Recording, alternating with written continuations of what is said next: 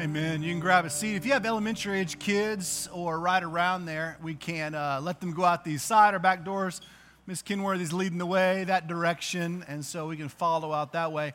One of the things we wanted to do this morning before we dive back into our study of the book of Hebrews is we want to take a few moments as the fall starts and just let you know about some opportunities to get involved in a life group, opportunities to hear about Bible studies that we're leading, opportunities to go deeper in the Word of God, opportunities to serve, to be a part of the community, to love on our kids, to help us with this building, to help be a person that welcomes people into our community. And so I've invited Brandon to come up, and he's going to invite some people that are going to tell you a little bit more about how you can get involved with things that are important to them, things that they've invested important into this church, as well as some opportunities that you might have to say, you know what, this is the time of the year and a great opportunity. We want to go deeper as a family. We've been coming every Sunday, or we've been coming quite often, but we really want to just get more involved in our church community. What kind of opportunities are out there? Well, Brandon's going to come share some of those with you, and then we're going to dive into Hebrews after that. But we got a lot of exciting things going on this fall, and we really do believe it's an exciting time to be part of this community. Good morning, everybody. Everybody get a donut? Yeah, those are sugar-free on Sunday, so it's okay. Calorie-free donut. So if you got one of these little brochure dealies, you'll see on the back of it, there's a section that says serve the one, the city, and the world, which is part of the heart of our community here.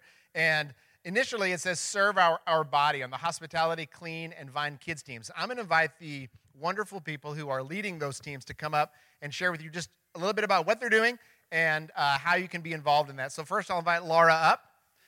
To wonderful Laura Throw. If you don't know her, she's wonderful. And Phil, who also is wonderful. Well, we are Laura and Philip Thrower, and we have been helping with hospitality for a while. And our goal with the hospitality team is just to provide like a welcoming environment, just as Christ has welcomed us to welcome people into our community. And so we do that with some simple things like coffee and donuts and hopefully toilet paper in the bathrooms and a smile on people's faces. So it's a small commitment. Just our goal is once a month. So our hope is to have enough people that we would have 4 to 5 teams of people that would serve once a month on a Sunday morning. So it just involves getting here early and helping set up, picking up donuts, making coffee, and then cleaning up, taking out trash and things afterwards. So we would love to have you join our team if you are willing to help out a little. And yeah, we'd love to have you. Thank you so much, Laura. If you're interested in that, you can talk to Laura, or you can go out front. There's a whole bunch of sign-up sheets, which requires you to take a pen and sign your name. And the pen has been tested for COVID, and it should be good. And just kidding, it hasn't been, but you can wash your hands because you're a grown-up. So anyway, the next person I would like to invite up is the wonderful Megan Matulis. Where are you? Hey, Megan. And Megan heads our clean team, and she's just simply a fabulous human. So here's Megan. Hi, guys. I'm Megan Matulis. Like Braden said, I just help schedule our cleaning team, which is a small group of people from the church who come up for anymore around 30 minutes to an hour every Saturday morning. Typically, it can be any other day as well, but just to make sure that the building's clean, to make sure that there is toilet paper and the paper towels in the bathrooms, to make sure that we have, trash bags in the trash cans, and just kind of make sure that's, like Laura said, a welcoming environment for everyone to come in and feel clean, feel safe, and enjoy. We'll clean off tables and door handles so that COVID-19 doesn't get anybody here. So if you guys are interested in just giving up maybe half an hour to an hour of any of your weekends, maybe once a month, would be super helpful so that guy Nate over here can have a weekend off every now and then. He's our resident cleaner for sure. Please come find me, or you can find us on Realm. We on the cleaning team, and we'd love to have you. It's really, like I said, not a big commitment. It doesn't take a whole lot of time like it actually used to. So if you're interested, I'd love to talk to you, and we'll get you on the schedule. Thank you. Thank you, Megan. Yeah, if you would, you can talk to Megan and go and sign up for that. Next time you use the restroom here and there's toilet paper and soap and towels to dry your hands, you can thank Megan and her group. And one of the great things about the kingdom of God is that everything's flipped upside down. Like the person who changes the toilet paper is serving the Lord Jesus, serving the Lord, just like summing up preaching a sermon. And so get in there and serve. Lastly, I would like to invite up Logan Parsons, who you all know and love, for our Vine Kids team. Hello. Yeah, so I lead the Vine Kids department. We have several classrooms over on this side of the building, and we do our best to teach our kids about Jesus. The more volunteers that we have, the more direct that we can teach each individual age. So if you guys are interested in helping out with our kids, teaching kids about who Jesus is and how to live out a Christian life, we have a sign up, just like all the other teams that were up here. We have a sign up in the corner, and we would love to talk to you about what that looks like. So thank you so much for listening. Thank you so much, Logan. I want to remind you that you can talk to her and go do signups, but I just did. So the rest of that serve the one, the city, the world. There are some opportunities to serve in our community. If you don't have one of these, you can grab one, and it's right out front. And opportunities to serve the world. You can take a look at the missionaries that our church supports, many of whom you probably don't even know about. So you can go there and check out where we're serving there. Next, I'd like to point you to where it says grow in grace and truth. And these are opportunities for Bible studies. Trev already talked about our men and women's Bible studies, which will start. And the information is on there. But I would like to point out two new studies we're going to have. One, Gary, if you would please stand up. This is our venerable Gary Roberts. And there's a very classic book called How Now Shall We Live by Chuck Colson. And it really looks into the Christian worldview and how it aligns with truth and reality.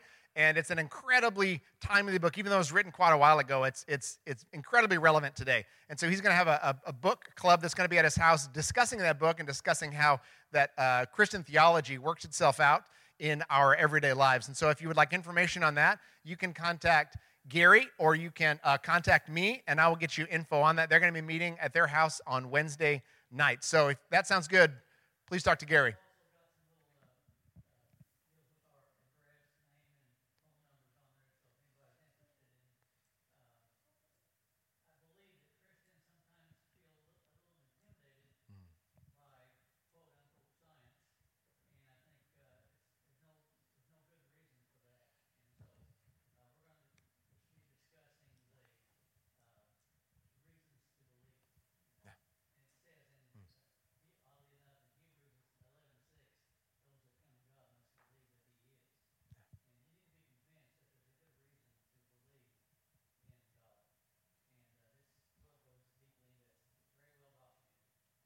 Thank you so much, Gary. Yeah, we have a reasoned faith. It is not just a shot in the dark. And we believe what we believe is true. And it'd be a great chance to get and discuss that. The next thing is, if you remember back in, I don't even know when it was, we did this Going Deeper class. We're going to continue on with that. Also in the fall, there'll be some information coming out on that, so keep your ears pinned and open for that.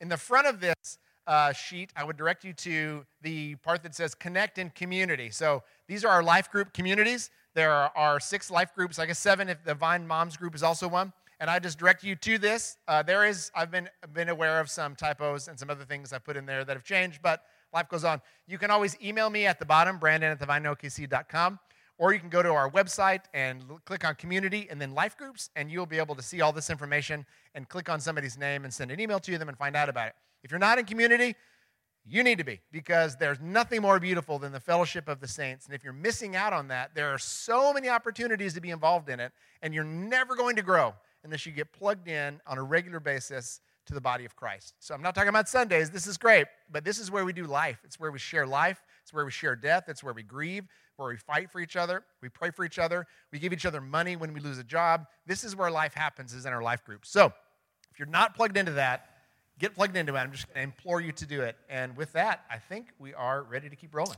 Thank you. Thank you, Brandon. Appreciate you. So Brandon and his infinite, we have a pretty deep marketing and management team around here. So that flyer was made by that group. So we're excited about that.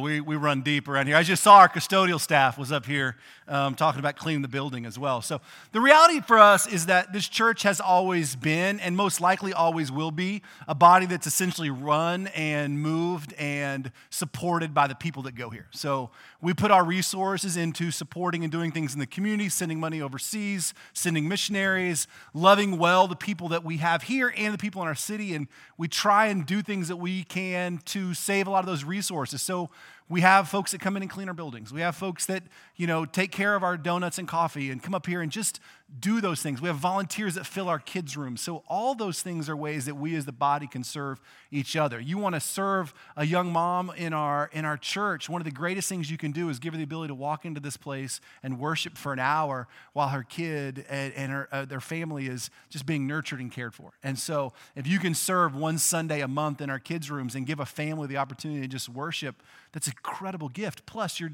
literally sharing the gospel of Jesus Christ with our children. These are huge, tremendous, amazing things. If you can give somebody the gift of feeling welcome when they come in, you stand at a door, you handshake a few people, you learn their names, you just make people feel like they belong. That's our whole heartbeat, right? I tell people all the time, I really don't have a lot of expectations for you when you come here. The two things that I really deeply want and expect and hope is that you would have an encounter with the risen Christ, first and foremost above everything else, and that two people would just be nice to you. Like that is the deep, deep sense of what we want to be. We want to encounter Jesus. We want to be a place where people are kind and graceful. And so you have opportunities to serve. So stop by on your way out, look at those opportunities and get plugged in. Great opportunity to get plugged into life groups to go deeper in the Word. As Brandon said, there's going to be some going deeper stuff. That's going to be both things we can meet here and on Zoom. We'll be talking a little bit more as October rolls around, but it's a really exciting time to be part of this church. It's all too easy for us to check out, right? Culture's pushing us that way. It's pushing us towards not meeting, and sometimes rightfully so because of things that are going on. But also the problem is it develops really bad habits in our spiritual life. We begin to think that we can do this on our own, or I'm okay just gathering on Sundays and podcasting a sermon or reading a book. But as we've talked about, that's not what we were created for. We were created for community in the body of Christ. Online community is not community.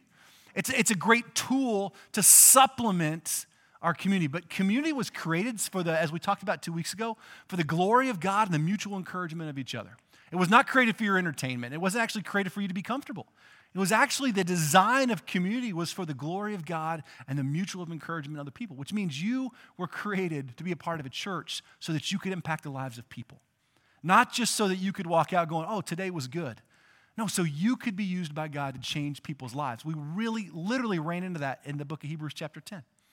So these are important things, and it's important to not let the enemy whisper lies to you that says, hey, you don't need to be there. You don't need to be part of the body. You can get everything you need or listening to a couple of podcasts and reading a book and doing all those things. It's just not true. You can supplement your Christian life in beautiful ways. It's so true. But you can't be authentically part of the body, the arms, the legs, the feet, those pieces of the body of Christ, unless you're a deep part of the community. And so that's what we're trying to do is create opportunity for that. So this morning, we're going to quickly, because we've done a lot of other things this morning, and we're still going to celebrate communion together, so it's a big Sunday. We're going to quickly dive into chapter 11 of the book of Hebrews, and we're going to begin to talk about this idea of faith. It's actually going to carry us through the next 5 weeks. So I told you a few weeks ago, we've turned the corner in our study. Now, we've been looking at Hebrews now for 25 weeks. So over almost half a year, I guess, we've been looking at the book of Hebrews. And for almost all of that, it has been a sort of a deep theological launch. It's been a study in the why the old covenant is not supposed to be the fulfillment of the new covenant is, why the law is not as good as Jesus, why Jesus is better than the angels, and why Jesus is the better and new high priest. And it's a theological marvel that takes us down this road that tells us a lot of the whys and the whys nots. And remember, the author is speaking to this group of Hebrew Christians, trying to convince them not to return to their old way of life that culture's pressing in on them, to return to Judaism, to go back to the sacrificial system that the Jews were living under. But he's saying, listen, don't do that. You've been given this new life in Christ. Jesus has this incredible gift for you. He is your new high priest. He is the access point to God. He is better, and he is all that you need. And he's made this entire argument. Well, we get up to the end of chapter 10, and everything's going to begin to turn towards the practical. It begins to turn towards the now what. If I truly believe that, what now? And we started unpacking that a couple of weeks ago. And last week we looked at this sort of stern warning that our author gives. He actually gives us this deep, difficult, and very stern warning that says there are real consequences for not believing that Jesus is God's Son. There are actually eternal consequences for rejecting Christ. And it's very strong, it's very direct, and it's very true. And he says, however, in the middle of all that reality, there are also incredible blessings, right? Bigger and greater things for believing that Jesus is God's Son. And those things are literally waiting for you. So remember, right? He calls us to remember. He calls them to persevere. And he calls them not to be afraid. And we begin to look at how those things affect our life. That our call is to look for the bigger and the better. To persevere, to remember who God is, and to not be afraid. Well, this morning, he's going to turn a corner that's going to open up all of chapter 11 to this idea of faith. And he's going to hold up some incredible men and women, right? We call it this sort of hall of fame of faith, if you will, these incredible men and women that exemplify what it means to truly trust and walk with the Lord. And so he's going to use a bunch of beautiful Old Testament characters as he's speaking to Hebrew Christians to show them just what true faith looks like when it's walked out. So we're going to ask two questions of ourselves this morning, and we're going to do those questions quickly. The first is going to be, what is faith? The second is going to be, what does it do? And we're going to see that unfold in Hebrews chapter 11. So if you got your Bible, I want you to turn there.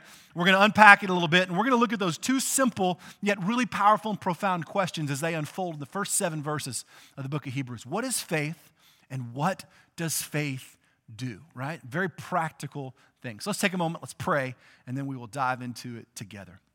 Lord, I thank you that you are God. I thank you that we have nothing figured out and you have everything figured out. I thank you that we can hold nothing together and that in you all things hold together. I thank you, Lord, that without you we are but empty and broken people. But in you, Lord, we are mended and made whole. We are renewed and made new. In you, Lord, we have new identities. In you we have new promises. Our sin is as far as the east is from the west. Fear no longer is our master. Shame no longer is something that we bow to. But in you, we have new life and grace. And in you, we are called as a community, Lord, to encourage each other and to glorify you. Lord, faith, truthfully, is one of those things that I wrestle with because it comes and goes in my life. It comes and goes often as the external pressures and circumstances mount. My faith seems to wane. When things are easy, I'm a tower of strength. But what we're going to learn today and what we'll see today, Lord, is that faith is actually something that we can not just rely upon, but truly, truly anchor our souls to. And that it pleases you. It just brings you joy when we trust you.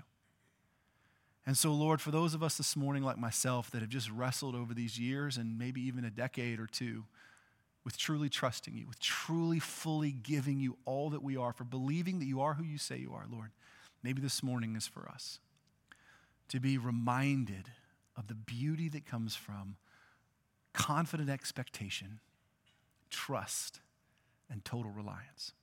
Take a moment in your own heart as you sit here this morning before we open God's word and just ask the Lord to teach you.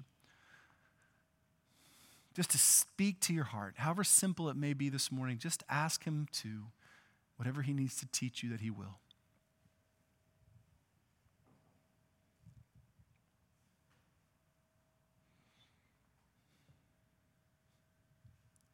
Take a moment and just pray for the person around you. We do this every week. We want to be in the habit of praying for other people. Pray that God would move in them. Care enough about the people around you to pray for them, even if you don't know them, never seen them, even if maybe you're here for the first time. Just try it. Just pray for somebody else.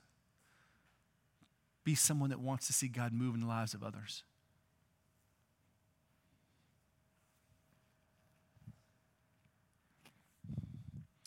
Lord, we turn our entire morning over to you.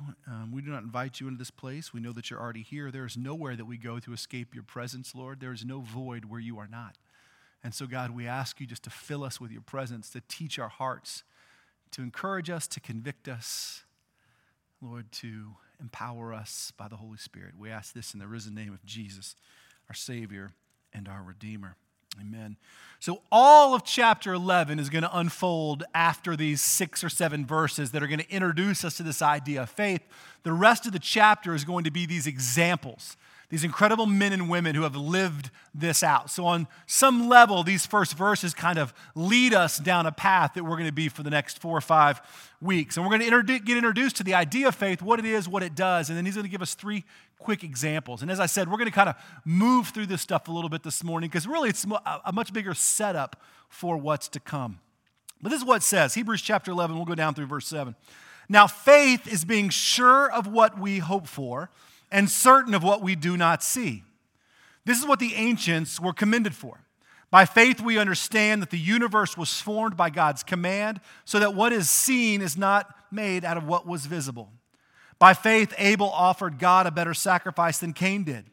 By faith, he was commended as a righteous man when God spoke well of his offerings. And by faith, he still speaks even though he is dead. By faith, Enoch was taken from this life so he did not experience death. He could not be found because God had taken him away. For before he was taken, he was commended as one who pleased God. And without faith, it is impossible to please God, because anyone who comes to him must believe that he exists, and he rewards those who earnestly seek him. By faith, Noah, when warned about things not yet seen, in holy fear built an ark to save his family. And by his faith, he condemned the world and became the heir of the righteousness that comes by faith alone. So here's what's unfolding in chapter 11. He's basically saying, okay, we're turning our thought process to how we begin to live out all that we've gone through the past 10 weeks.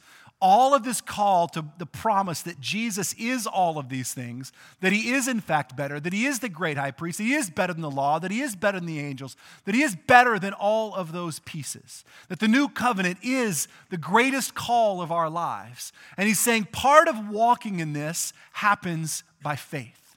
So now he's telling them, this is how you begin to walk this out, because you're going to face this incredible pressure from your family, from your culture, from the Jewish people. They're going to say, you're wrong. Jesus is not better.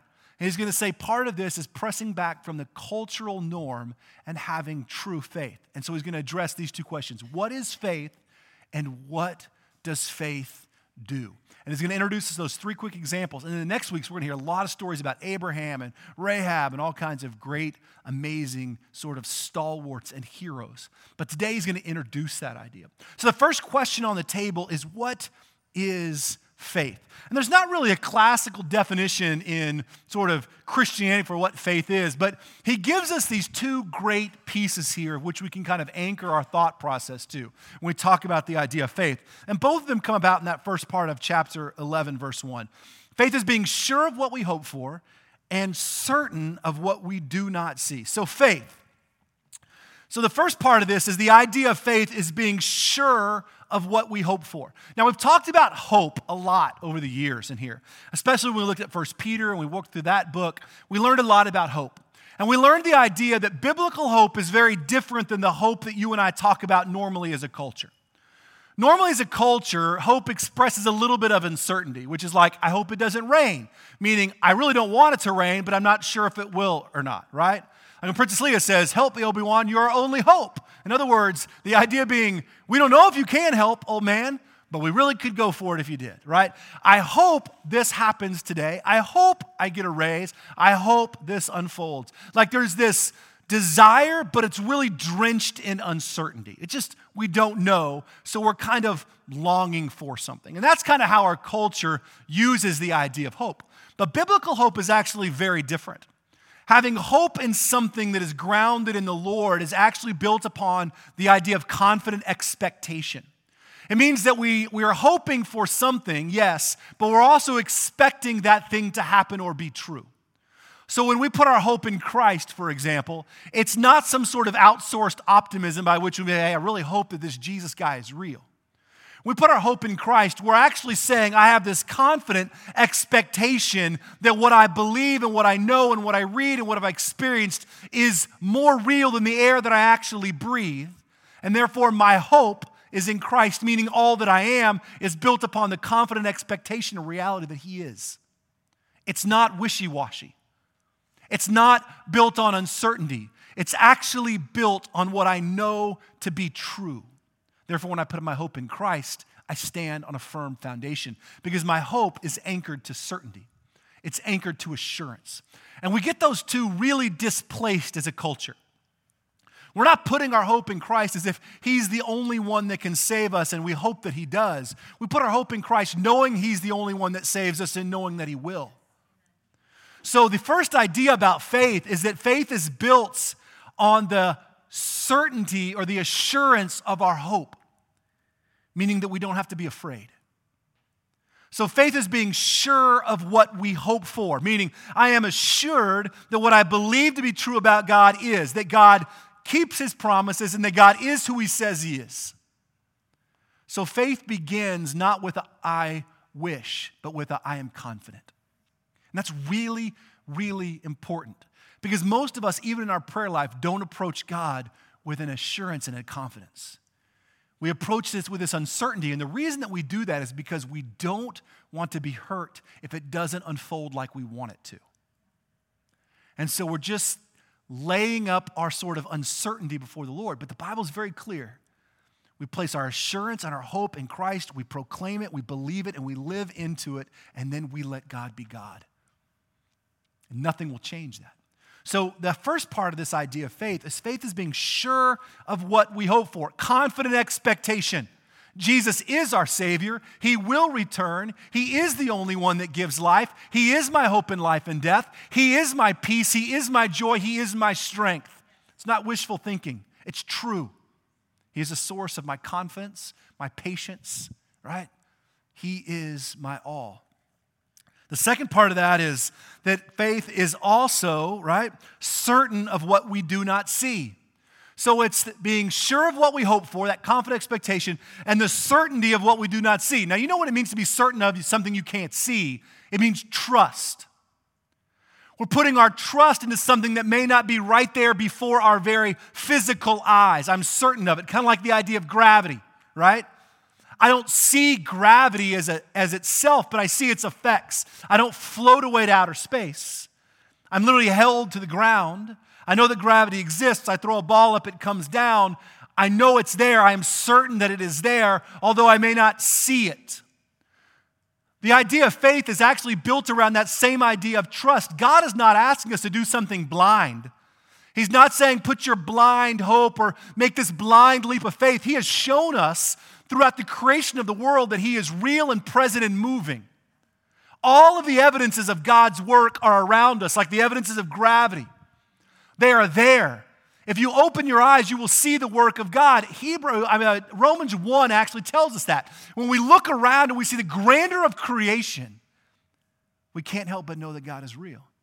If you've ever looked at a sunset, stood on the top of a mountain, seen this sort of beautiful landscape or whatever it is, you can't help but say, this cannot be an accident. The depth of the human genome, these things don't just happen, right? Everything in creation leads us and points us back to the certainty that God is real, even though I may not tangibly, physically see him standing before me. I am certain of what I do not see. So the reality is that faith is built on these two foundational principles here.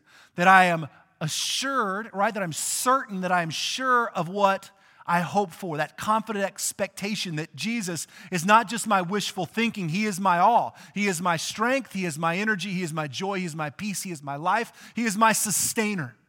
I believe it. I'm anchored to it. By faith, I believe those things to be true because I've experienced him in my life. He saved me and rescued me, and he will never leave me nor forsake me. And I am certain in what I can't see, meaning that everything around me, even though I may not see God in his physical manifestation, everything around me points to his glory. Even in the troubled times, I can see the beauty of God in the eyes of my children, right? I am certain that there is a God. Now, culture will want to wash that out of you. It'll want to tell you that the world's on fire and there is no God. But if you actually look around you, God is always at work and always moving, and we just have really short memories. We talked about this last week. That's what we're called to remember and to persevere and to not be afraid. So what is faith? Well, faith is being sure of what we hope for and certain of what we cannot see. It is confident expectation and a trust that God is who he says he is, that his promises are real, that he will always keep them. And then he goes on to give us an example of kind of what that looks like, right? And he gives us that example. He says, by faith we understand that the universe was formed by God's command, so that what was seen was not made out of what was visible. In other words, by faith we believe that God made this thing. And you cannot walk outside and not realize it. You cannot draw air into your breath and not realize that this thing was formed by God. Everything in creation points to God's goodness. It does not point to chaos. It points to beautiful order, right? And then he gives a couple of examples of some guys that lived this out, and we'll brush over these quickly. He goes, I'm going to give you a couple of examples of guys that really truly believed in this certainty, right? And this confident expectation and this trust in the Lord. There was a guy named Abel, who we all know. Cain and Abel were Adam and Eve's first two sons. Cain worked the land, Abel worked the livestock. Both of them brought offerings to God. Abel's offering was accepted. Cain's was not, mainly because Cain brought his out of sort of the necessity of having to bring an offering, and Abel brought his out of faith.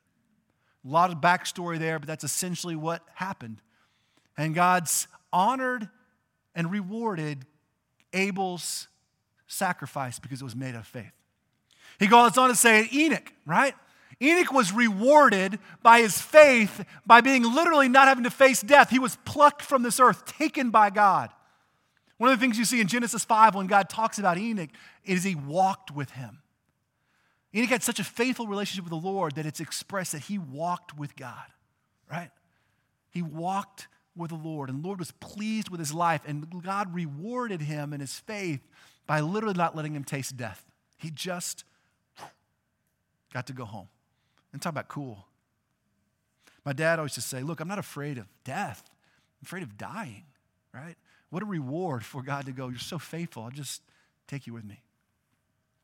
And then we see Noah as you jump down into verse 7. Noah, of course, a story that we know. God calls him and says, hey, basically, I'm going to do some things here. I need you to build this giant boat.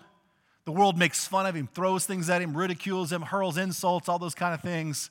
Noah, as we know, builds the ark. God floods the earth, and he is rewarded by essentially being saved, by being God's instrument, by being right, by faithfully listening and being obedient. So you've got these examples. It's all there, just examples of men that proclaimed this confident expectation and this trust, even in the face of an onslaught of culture.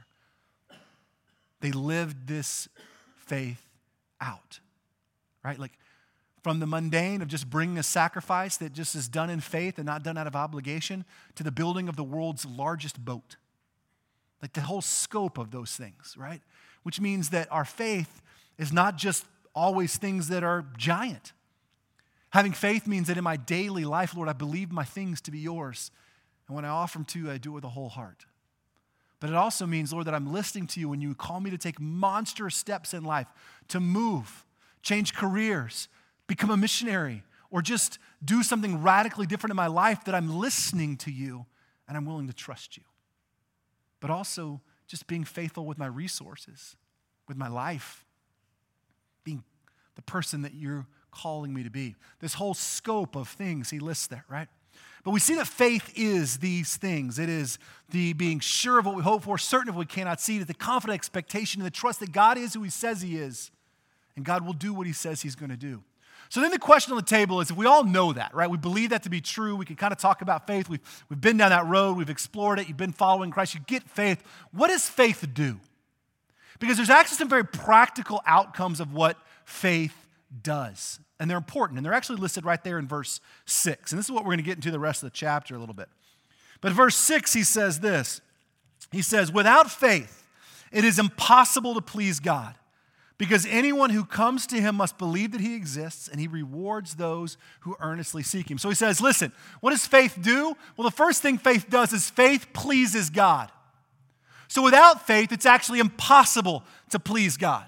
So that means that without faith, your actions, your moral duty, the things that you perform, the way that you live, if not done in faith, and meaning with a confident expectation of full trust in Christ, they aren't pleasing to God.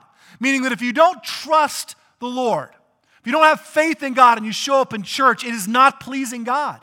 He does not need your service. God is fully complete. He does not need your help. He does not need you to scrub toilets. He does not need you to lecture teachers. He does not need you to write your senators. All of those actions that you do, if not done in faith, are just simple actions. They're not pleasing to God. But when we do life in faith, right? And what that means is that we do it in confident expectation that Jesus is who he says he is, that he's calling me to something greater, and I trust him. They become acts of worship. Therefore, cleaning the toilet on a Saturday before everybody shows up on Sunday is actually pleasing to God when done for his glory. That's what that means. It may mean meaningless to you, but it matters to the Lord. These things are vitally important because here's what faith does first. Faith pleases God. And you know why it pleases God? One, because it expresses true love. Think about this. When you fully trust someone, when world comes at you and it gives you all these kind of alternate options that create fear, like you're going to run out of money, or you're going to lose your job, or your relationships are falling apart, and we let fear seize us over those things, we are essentially saying to the Lord, God, I am choosing these things over you. I'm choosing to be afraid. I'm choosing to worry. I'm choosing to be anxious. But instead, when we have faith and we say, God, I don't know necessarily how this is going to work out, but I believe that you are who you say you are, that you love me, you will never leave me nor forsake me, and that you have my life and that everything in it is yours. No matter what this world brings about, I will stand in you because you are enough. You know what that expresses? It expresses love. Meaning, I love you more than I love my money. I love you more than I love my relationship, even with my wife. And I love you more than I love my standing in this community. I choose you. And when we do that, we express love. Meaning, yeah, you think the thing I want to do on a Saturday is come up here and put my hand in a toilet that I know your children have used? No. But you know what? I get to as an expression of deep and true love because I choose Jesus. Not well all the time, but I want to express that, and it expresses love. Faith expresses love. When I don't let fear seize me, when even the world is pressing in on me, and instead of going, God, I don't know what I'm going to do, help me, save me, I just say, God, I trust you. He says, God, I love you. I believe that you are who you say you are. Faith pleases God because it expresses true love. It also expresses honor. Have you ever been in a situation where your husband or your wife has done something publicly or maybe even privately where they've just chosen you? You know, where they just selected you over something else, over another opportunity, over the chance to go do whatever, or they just made you feel like it just mattered. I've had those moments, right? Where I've just felt like I'm not worth a whole lot. The 25 years of marriage and something unfolds publicly and marriage just chooses me. You know how much honor that brings my heart to just know that I'm valuable that way to her? God doesn't need us, but when we trust him, when we have faith, it honors him. He's not needy like my heart is, but in order to understand that kind of honor, that's what it brings about. That when we say, God, I'm trusting you. I'm going to be confident in my expectation. I'm not going to let the world fill me with lies. I'm going to honor you in front of my neighbors and my coworkers and my family. I'm not going to back down. I'm going to stand up for my life in Christ. It honors the Lord and it pleases God. Because culture is going to tell you that God's not real or you should give up on this or this is all a joke or whatever it is. And when you stand up and you honor the Lord, when you live by faith, even in the face of the onslaught of culture, it honors God and it pleases him.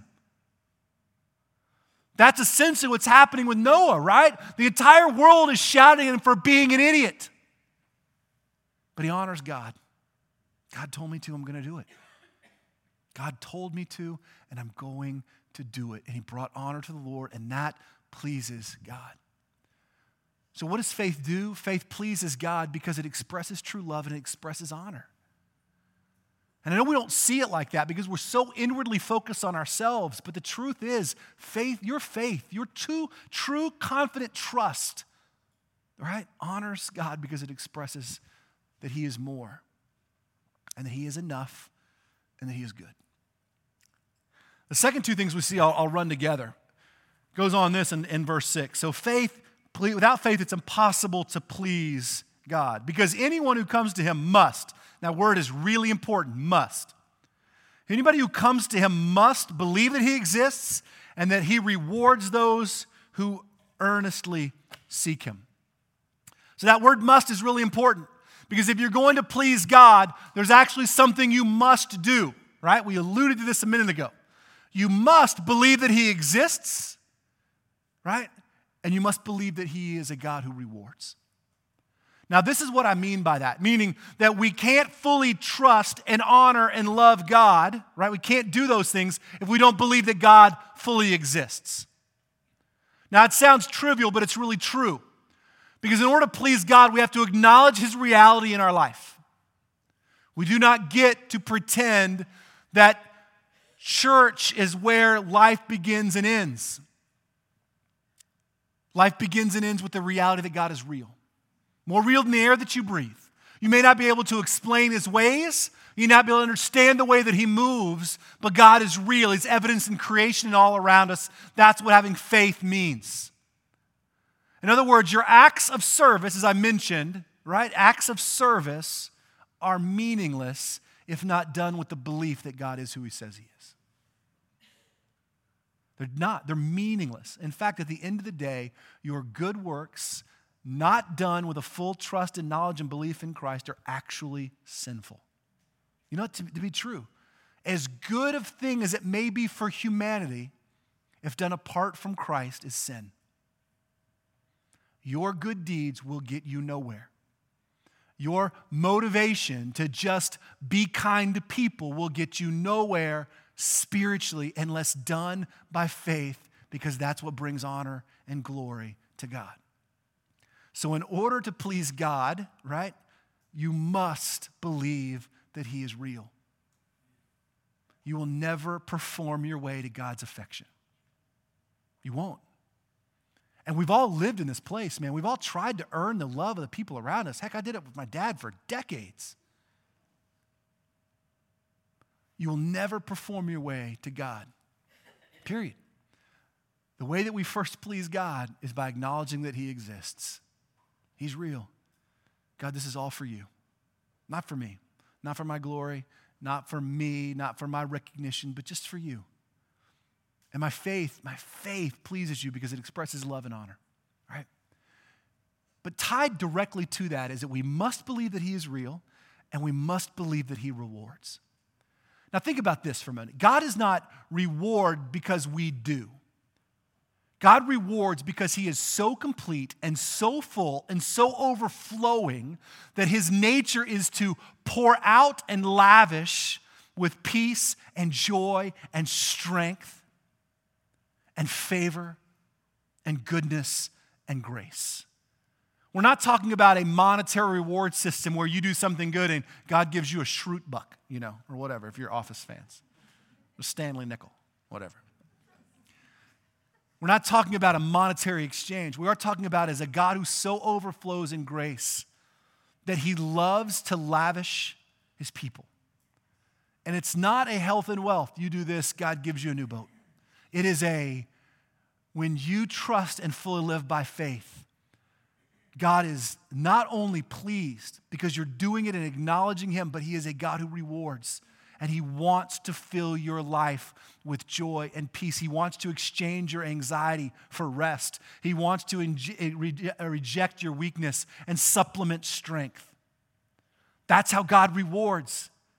God will take the burden that you carry. It's why Jesus says, my yoke is easy, my burden is light. Because God is so sufficient and so rewarding that when we do things in Him and for Him, in faith, God lavishes out of His overflowing goodness. Which means if all the things you're doing are bringing about being tired, being worn out, just having this inside of you that just feels like I never get a break, ask yourself how and for who you're doing them. Are we carrying these burdens? Are we trying to just do the good things because we should? Are we like Cain, just bringing offering out of necessity? Because if we're doing them in true faith to express love and honor to the Lord, God will reward. And it rewards with light yoke, easy burden, joy and peace and sufficiency. And this is what He's getting ready to show us in chapter 11, are a bunch of men and women that lived this out. Life wasn't easy, but they found great joy in having a life full of faith. So if you're anything like me, which hopefully you're not, but if you're anything like me, your faith comes in these great waves. When life is well and good, man, I am walking with the Lord. But the moment culture and its tide wades up, I start to get bound up. I start to get anxious. I start to do things for me, trying to pedal them through on my own energy, my own time, my own space, my own way. When I do that, I can feel the weight of them. Because it's not being done by faith. It's not pleasing to God. It's being done for me because I need to, or I feel like I should, or I'm just afraid. But faith, right, is being sure of what we hope for, that confident expectation, certain of what we cannot see, that God is so real. Every breath that I draw is filled with his goodness. And it pleases him. I mean, it deeply pleases him when I acknowledge who he is and I believe that he rewards, because I can express my love and my honor in the way that I trust him. This table that we celebrate as part of communion is really a picture of sort of this deep expression of faith. Although we don't see Jesus physically at this table, we know that he exists. We know that he's here because we know what he did for us. That everything in our life points to this table. It points to the sacrifice that Christ made. This table is the expression of a deep and true and rich faith in Christ. And it's actually an expression of what we see here in Hebrews. That I am sure of what I hope for, right? That I'm certain of what I cannot see. Here's what I'm sure of this morning. That God is who he says he is. That Jesus died, gave his life, and rose from the dead. And I am certain that even though I cannot see him, he has filled me, changed my life, and redeemed me. That is the picture of this table.